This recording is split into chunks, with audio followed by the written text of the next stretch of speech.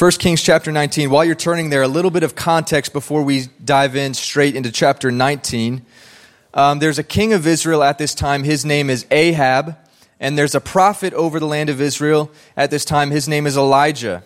Ahab is a wicked man. He does not believe in the true God of Israel. He has many pagan prophets, and they all worship this false god, the god called Baal. Elijah is the prophet over Israel at this time. He is a good, godly guy, righteous guy, serving the true God of Israel, the true God, Yahweh. And they don't get along. They don't like each other, Ahab and Elijah. And so what Elijah does is he goes to this mountain called Mount Carmel, and he and Ahab have a little throwdown here. He says, listen, Ahab, let's decide who the true God is, whether it's Baal, the God that you serve, or whether it's Yahweh, the God that you serve. And what we're going to do here is you have your 400 plus pagan prophets build up an altar for your God, Baal. I will then build an altar for the true God of Israel, Yahweh. We're going to have this little competition here. You sacrifice a bull, set it upon your altar, and if your God Baal consumes it with fire from above, then Baal is God. But then if my God does the same thing I'm asking him to do, I sacrifice a bull, put it upon the altar, and the Lord consumes my altar with fire from above, then he is God. So we're going to settle this today. Is Baal God or is God, the God of Israel? Is he the true God? Let's settle this. So they agree. They say, sounds great. So the 400 pagan prophets of Ahab, they do this very thing. They build an altar. They sacrifice a bull on top of the altar, and for hours they call upon their God and ask him to consume the altar with fire. For hours, nothing's happening. They even begin cutting themselves, a pagan ritual. They're crying out to their God, Baal, please consume our altar with fire. Please prove that you are the true God. Nothing happens. Elijah even starts to mock them. It's hilarious.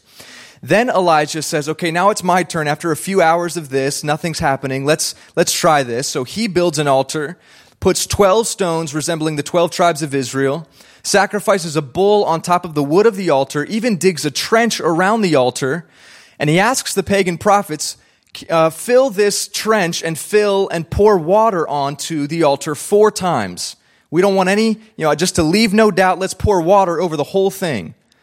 And then they do that. They follow Elijah's instructions. Then Elijah calls upon the true God of Israel. He says, God, please prove yourself to these people. Show up and consume this altar. It's an amazing thing. Fire from heaven literally comes down, consumes the altar, licks up the water, leaves nothing but the dirt underneath. And then they are floored. The people of Israel then, who were following this pagan god Baal, they renounce him, they reject him, they follow the true God of Israel, repent of their sin. It's an amazing thing. Well, Ahab's wife, Jezebel, gets word of this, and she is furious. Old Jezzy, she does not like this. So she then says, Elijah, I'm going to put a hit on your life. I will see that you are dead by tomorrow. So this is where we pick up. Read with me now, 1 Kings chapter 19. 1 Kings chapter 19, starting in verse 1. And Ahab told Jezebel all that Elijah had done, also how he had executed all of the prophets with the sword.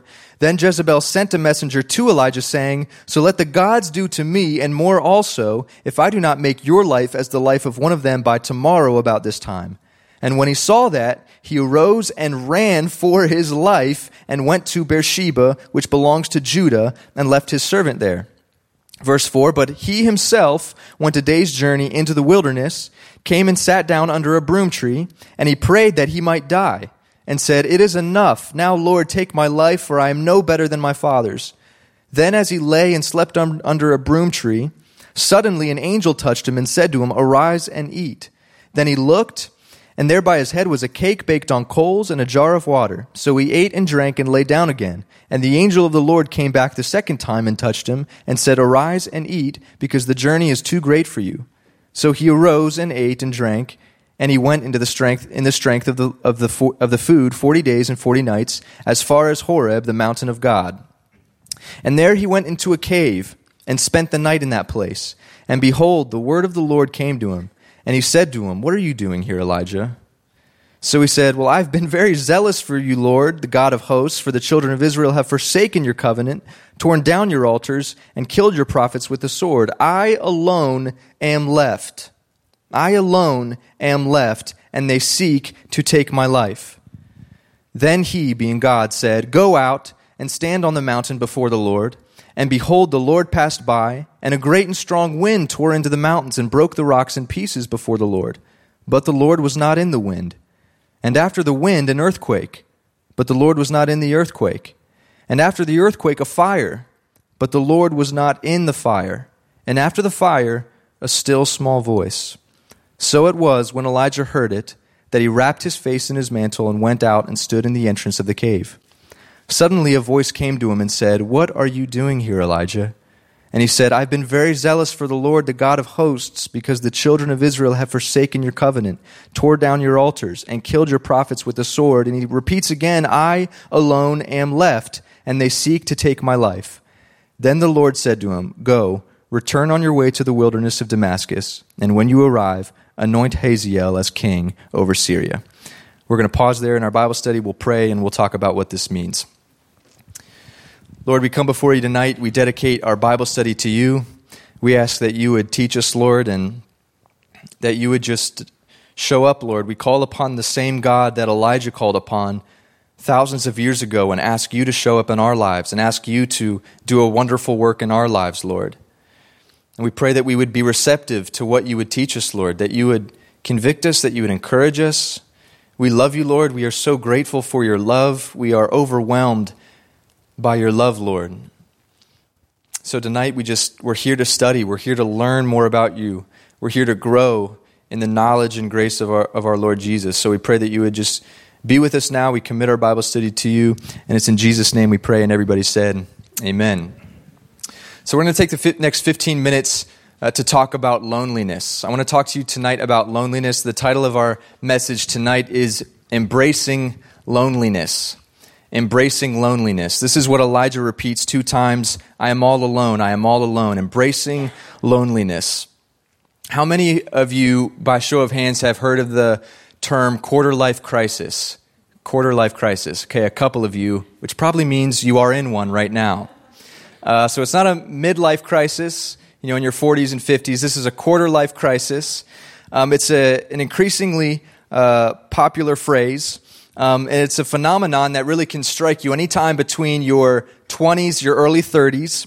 And it's essentially the realization that you've reached the age by which you assumed you would have it all figured out, but you don't. This creeps up around birthdays, around New Year's Day.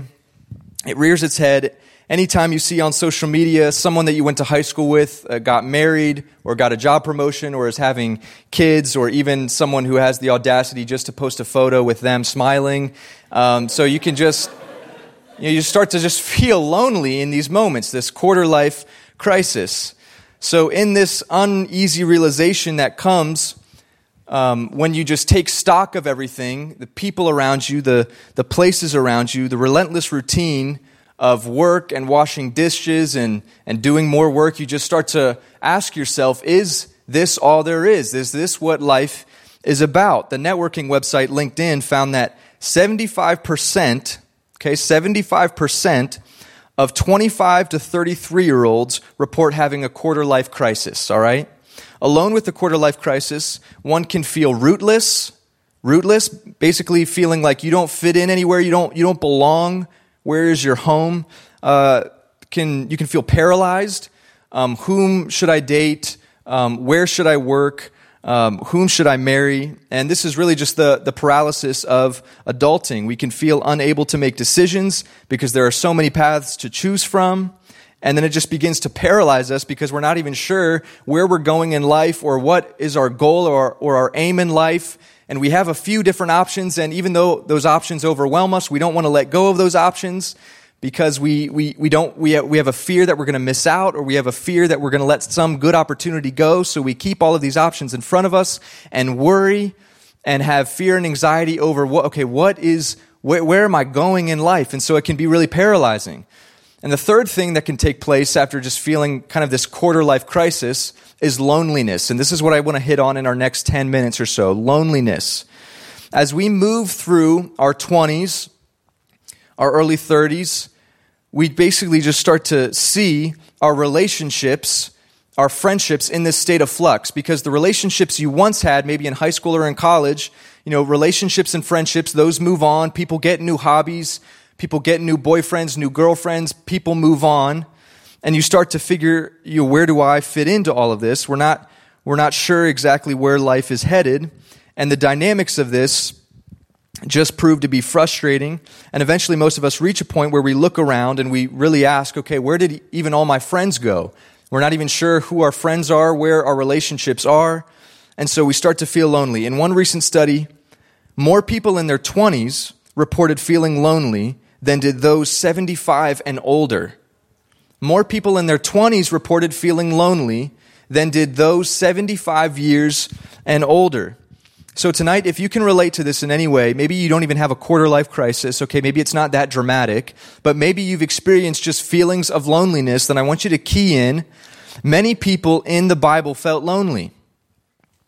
Many people in the Bible felt lonely. Noah felt lonely, building the ark. Moses, in his 40 years of wilderness wandering, felt lonely. Jesus felt lonely. Peter felt lonely. John, when he was exiled to the island of Patmos, he felt lonely. Paul, when he was imprisoned, felt lonely. So if you feel lonely, you are not alone. If you feel lonely, you are not alone in feeling that. So here we come to a guy named Elijah. And Elijah basically, after this showdown on Mount Carmel, gets word that now Jezebel, the king's wife, wants his life and puts a hit on his life, and he runs away. He flees, he's scared, which honestly boggles my mind because he just saw the Lord show up in this miraculous way, consuming his altar full of fire from heaven, but then he's scared of a king's wife and runs away. And so then the Bible tells us that he goes and he hides in a cave and he basically cries out to the Lord, Lord, I feel all alone in this journey, in my pursuit after you, in my pursuit after righteousness, in my pursuit after holiness. I feel alone. I'm the only one left. And then the Bible says that the Lord passed by and the mighty wind came and it struck the mountain. But it says that the Lord was not in the wind. Then the Bible says that an earthquake came. The Bible says that the Lord was not in the earthquake. Then while Elijah is in the cave, a fire then comes. But the Bible says the Lord was not in the fire. But then the Bible says in this still, small voice, the Lord was present, and Elijah heard God speak. And a lot of times what I find is that in our times of loneliness, when we say, Lord, are you still with me? Lord, do you care about my life's direction? Lord, are you with me? We oftentimes seek the miraculous. We want him to show up in big, mighty ways, which occasionally God does, but I find that God most wants to reveal himself to us with his still, small voice. If you've experienced feelings of loneliness, maybe just in your career path or your relationship status, I don't know what maybe has brought those feelings of loneliness to your heart, to your mind, know that the Lord is whispering to you. But are you listening to that still, small voice of the Lord? And you might say, well, I just feel like I'm the only Christian at work. I'm the only Christian at my school. I'm the only Christian at home. And let me just say that if you've ever experienced feelings of loneliness, it is normal. It is normal. All right? A lot of times when we feel lonely, we feel like we are all alone in our loneliness, and that is 100% not the case. It is normal to feel lonely, and here are two ways that we can, two ways people often combat their feelings of loneliness. Either one, they try to fight it and try to fit in. They try to fight their feelings of loneliness and fit in, because what oftentimes happens is when we feel lonely, we resort back to our old crowds. When we feel lonely, we resort back to the old crowds that were against God, that weren't following God, but at least we're accepted. At least we feel like we're a part of some kind of a team. So we fight our feelings of loneliness and we try to fit in, or what you can do is embrace it. Embrace it. Instead of fighting it, trying to fit in, embrace it, standing out, standing up for things of the Lord, reaching out to hear his still small voice, because he is whispering to you today, I am with you. I am with you. Embrace the loneliness. Expect the loneliness. When you resolve in your hearts to follow after the things of the Lord, you will feel lonely. Expect it, embrace it. When you're at work and you feel like you're the only Christian, embrace it, expect it. When you're at work, when you're at school, when you're at home and you feel like I'm the only one, embrace it, expect it. Don't try to fight it and fit in, but stand up, stand out for the Lord, and resolve in your hearts, listen, I'm not going to compromise on my morals just for the sake of fitting in. Embrace the loneliness. It's normal. It's all right. The Bible says that when we follow things of righteousness, when we follow the Lord, it's going to be a lonely journey. It's going to be a lonely path. So expect it. It's all right. But listen, Jesus' last words after he rose from the dead and ascended back to heaven, you know what he told his disciples in Matthew 28? He says, surely I am with you always. Surely I am with you always, even to the very end of the age. And then he gave his disciples, he told them, stay in Jerusalem. I'm going to give you my Holy Spirit to empower you, to comfort you, to counsel you. The Lord also says, Jesus says, I'm not going to leave you as orphans. I'm coming again. The Lord is with you. So when you feel alone, know you're not alone because Jesus is with you. Just let these verses just kind of saturate over your mind and your heart. Isaiah 41:10. Fear not, this is God speaking. Fear not, for I am with you. Be not dismayed, for I am your God. I will strengthen you. I will help you. I will uphold you with my righteous right hand. This is what God told Joshua in Joshua 1:5. No man shall be able to stand before you all the days of your life. Just as I was with Moses, so I will be with you. I will not leave you nor forsake you.